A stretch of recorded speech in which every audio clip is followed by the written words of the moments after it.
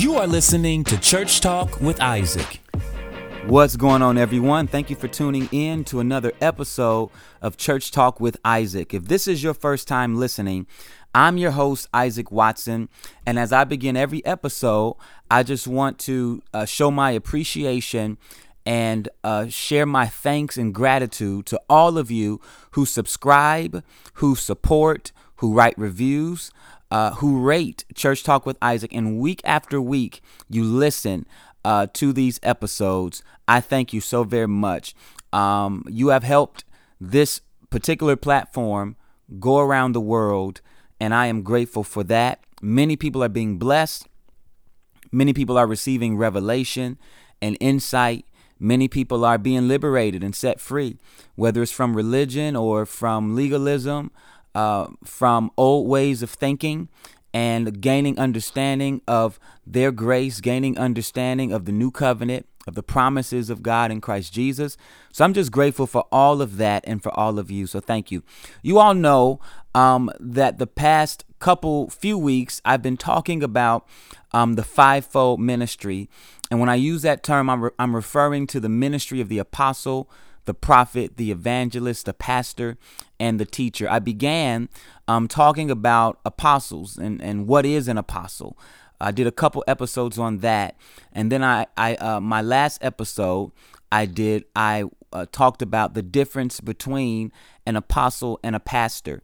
And what I want to do today is I want to take some time and I want to talk about the evangelist. I want to talk about what an evangelist is.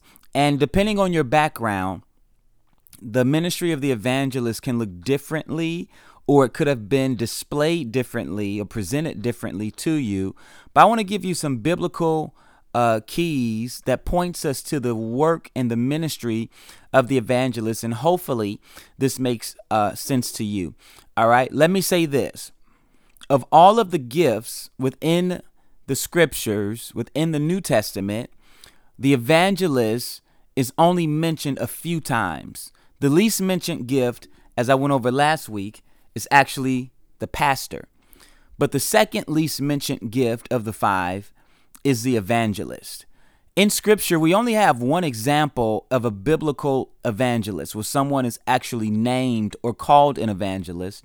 And in the book of Acts, his name is Philip. He was known as Philip the evangelist. Acts 21:8 says, On the next day, we who were Paul's companions departed and came to Caesarea and entered the house of Philip the evangelist, who was one of the seven, and stayed with him. So Philip was a man who was called an evangelist. He was initially one of the 7 men chosen as deacons to tend to the church and the widows who were being neglected in Acts chapter 6. But then when we get when we read onward to Acts 21, he's identified as an evangelist. So we see that he's a man who, although he operated in one capacity in one season, and this may be something that I talk about as the weeks go on, that he did not become an evangelist. It was revealed to him that he was an evangelist over time, and he began to walk in that grace. So let's talk about that, because the only example of regardless of what we've been taught, regardless of what has been presented to us, there's only really one example in scripture that we can actually point to say, hey, this is what evangelists actually do, because this is someone who's named as one. In Acts chapter 8, although Philip is named an evangelist in Acts 21, we see him doing the work of an evangelist or moving out in the grace that he's been called unto in Acts chapter 8. This is the only chapter that really explores the ministry of Philip and his evangelistic work. So Acts chapter 8, I want to look at a few verses, a few places, and I want to be able to pinpoint and highlight to you some of the things that evangelists are graced in. So Acts chapter 8, verses 6-8, it says this, And the multitudes with one accord heeded the things spoken by Philip, hearing and seeing the miracles which he did. For unclean spirits, crying with a loud voice, came out of many who were possessed, and many who were paralyzed and lame were healed. And there was great joy in that city. And there was great joy in that city. What we see within the ministry of the evangelist, they're just not someone who travels on a circuit preaching, but one of the manifestations of the evangelist is that they actually flow very strongly in the miraculous. It says that Philip began to work miracles, that the multitudes with one accord heeded the things that he said. And the reason why they actually heard what he said, or they heeded to what he said, was because they were able to see and hear the miracles which he did. They saw demons casted out of people. They saw the paralyzed and the lame get up and begin to walk and begin to move their members that were not able to be moved before. And then as a result of the work of the ministry of the evangelist, the scriptures say that great joy actually came to that city. So we see that evangelists just not are orators. They're just not someone, an evangelist, male or female, is not just someone who gets people excited because they preach. Now, although the word evangelist means someone who preaches or proclaims the good news, we also see that what actually draws people into their message is the fact that their message is not without power. Their message actually carries a supernatural a component to it, a supernatural element to it, to where people respond to what they see.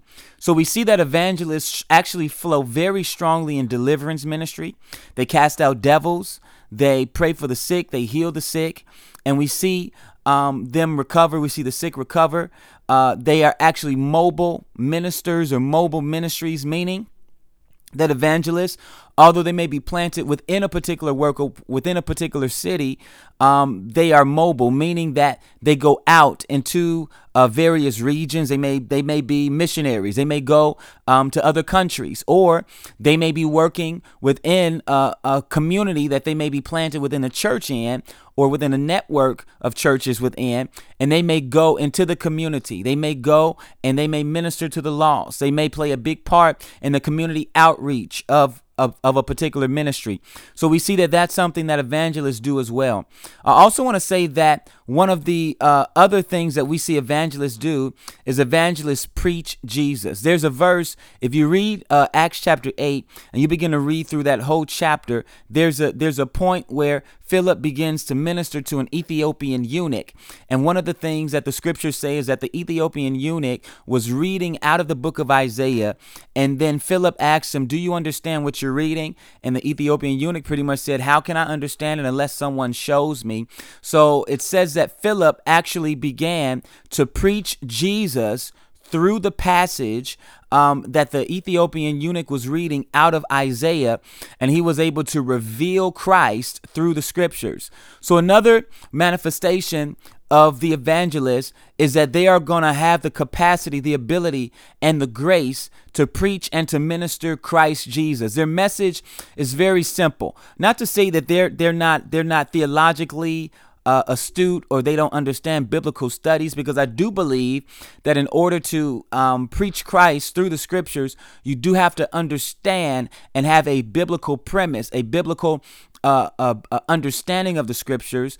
But what they're able to do is they're able to reveal the scriptures and reveal Christ to an individual in a simple way that they can actually understand and receive Christ. So these are things that we have to understand with evangelists. Now, in my opinion, I believe that evangelists can very commonly get confused with apostles. And the reason being is because evangelism is a mobile ministry. The scriptures say, "How beautiful are the feet of those who preach the gospel." So in other words, evangelists are those who are on the go. Well, at the same time, apostles and the ministry of the apostle is a sent one's ministry, meaning that apostles are also sent. They may be sent to regions. They may be sent to other churches. They may be sent to individuals.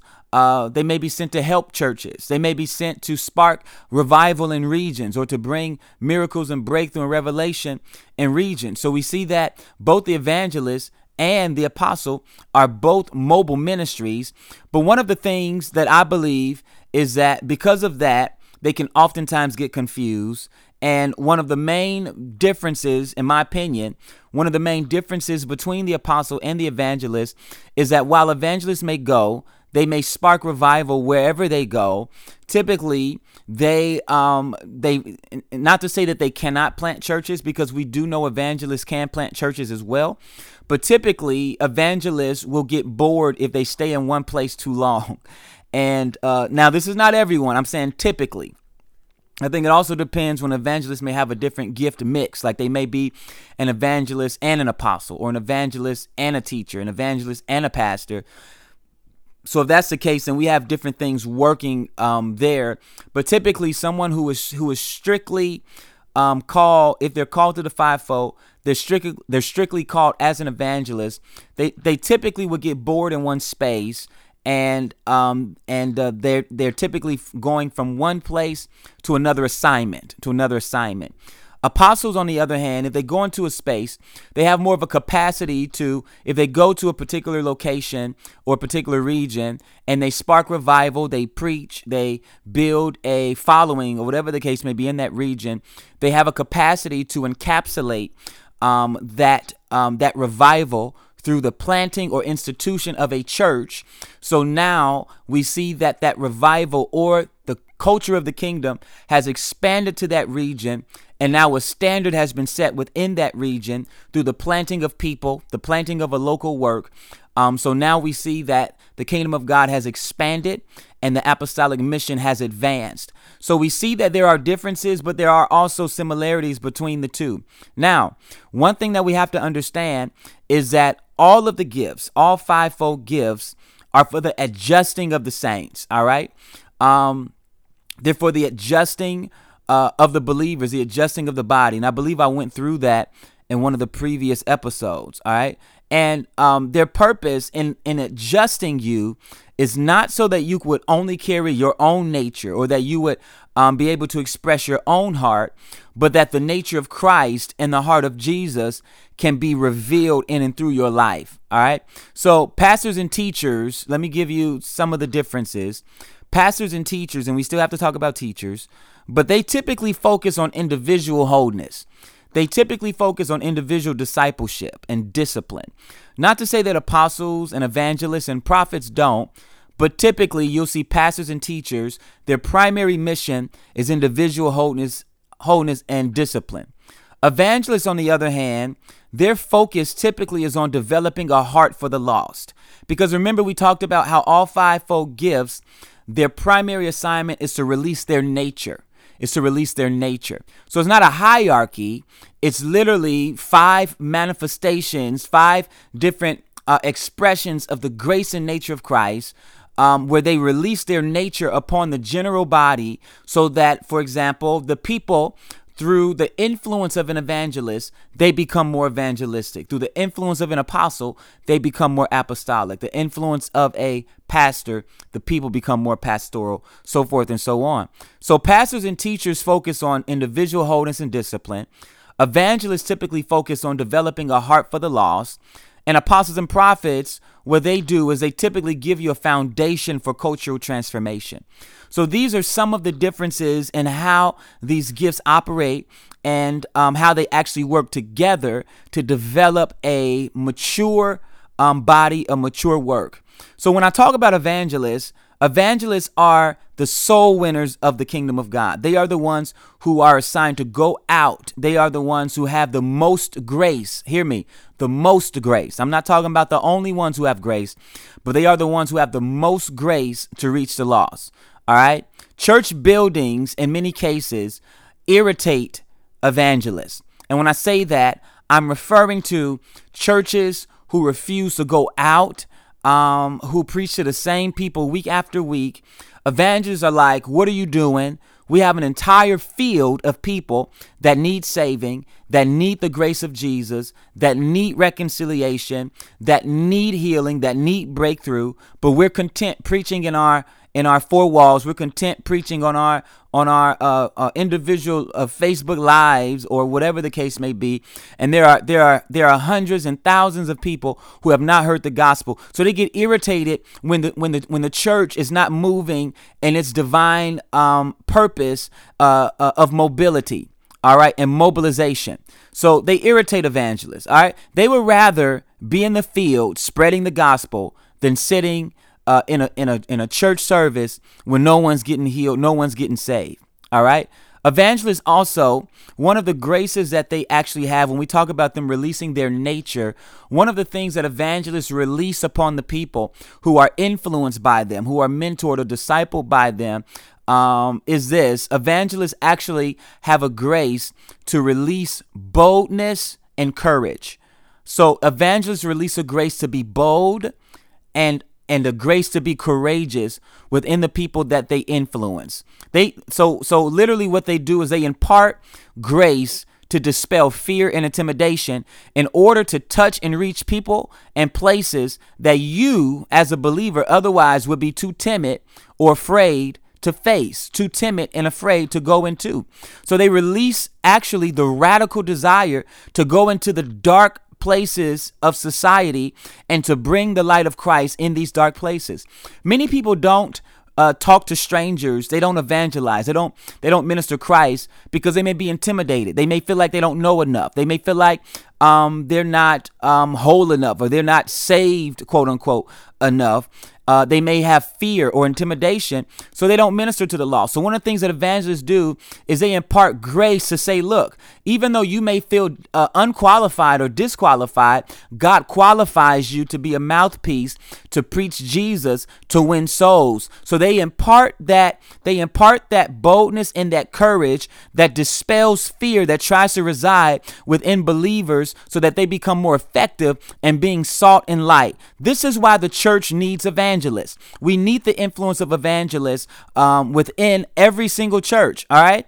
Evangelists are also called to be lovers of people and are oftentimes, hear me, because they're lovers of people, they're oftentimes called carnal, or they're oftentimes called imbalanced because the religious may not understand their mission. Now, hear me on this. There are times I do believe that where there is a lack of balance, where there's a lack of influence, where the evangelist is being influenced by the other four gifts, when an evangelist is not necessarily planted or influenced by leaders in local churches or planted within a local church, they can be carnal. I believe that carnality is one of the assignments, one of the demonic assignments called to the evangelist if they do not have a sense of balance. All right. However, to many people who may not understand the ministry of the evangelist, because evangelists are going to go into bars, many of them, if they have the grace, they may go into strip clubs. They may go to corners where there's prostitution and there's gangbangers and there's drug addicts and there are widows and there are orphans. They just don't travel and circuit churches. Now, they will circuit churches, but that's not the only thing that they do. So because of that, because they're going into places that other believers may be too intimidated to go into, they may be called carnal. They may be said that they are compromising who God has called them to be, so forth and so on. But this is something that we have to look at. James says this, that true and undefiled religion unto God is this, that they do good to widows and orphans, that they take care of widows and orphans, and that they remain unspotted from the world. I believe that that is something that actually describes some of the characteristics of what evangelists are called into. They are called not only to take care of widows and orphans, but they are also called to remain unspotted from the world, which means this. It doesn't mean that you cannot associate with the world. It doesn't mean that you cannot go into the world. It means this, that you cannot be found with the world's spots on your life. You cannot be found contaminated by the world's influences on your life. You are salt, you are light in the world. And evangelists, I believe mature evangelists who understand that, they're able to go into the world, they're able to go into various places, very dark places, and they're able to be effective without being influenced by those carnal, demonic, or dark cultures. Amen. Now, I'm going to conclude this in just a minute. Let me give you a couple more points, and I'm going to conclude this. All right. Let's see here. I believe that evangelists, they go into places where others are afraid and intimidated. But what they do is they also release grace to the church to do the same thing.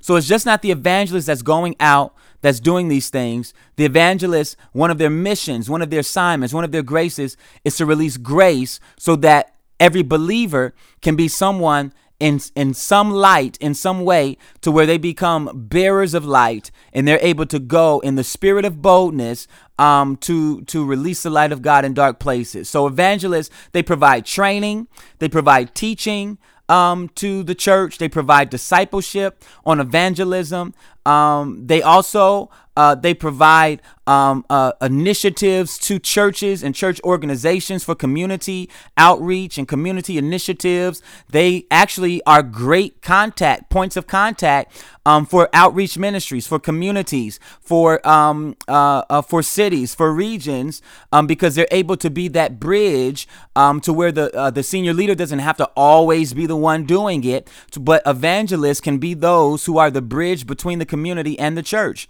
Not only that, but evangelists can also work within the local church. They can also be those who are called within a local church to have great in-reach initiatives as well. So evangelists can give great creative ideas for reaching people, just not outside of the church, but inside of the church. I think evangelists many times are creatives. They're people who can work with the creative teams of churches where they deal with marketing, they can deal with technology, they can deal with the presentation aspect, with creative or illustrative messages, so forth and so on. Those things are actually used as parabolic ways of preaching to reach those who may not necessarily be churched, but those who actually need visible examples and illustrative messages in order for them to grasp the message that's actually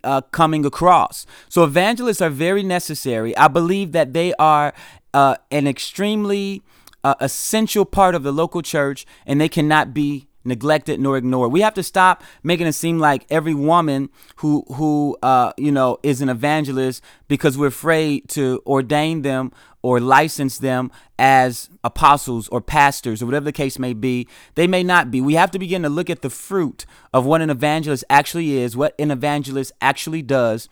And we want to make sure that we are not only identifying, but empowering evangelists to do the work that they've been called unto.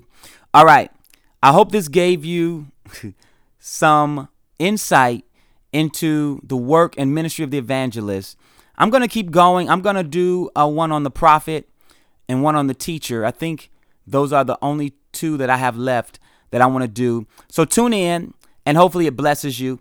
And also, if you were blessed by this, I want you to write a review, and I also like you to rate it. Just take a minute or so, and I read them personally, individually, and it actually encourages me. So I would love for you to write a review and to rate Church Talk with Isaac, and help this platform become more visible. Also share it with someone and allow them to hear this revelation, this insight as well. So listen, I love you all so very much. Thank you for tuning in, and I pray you all have a great and productive week. Be blessed. Thank you for listening to Church Talk with Isaac. If you enjoy our content and benefit from this podcast, do me a favor and subscribe, leave a review, and share with your friends, family, and colleagues. I'm also on all social media platforms and would love to connect with you. You can also partner with us by visiting isaacwatsonministries.com and clicking donate. Your partnership helps us to get the message of Jesus through Isaac Watson Ministries to the world. Talk to you soon.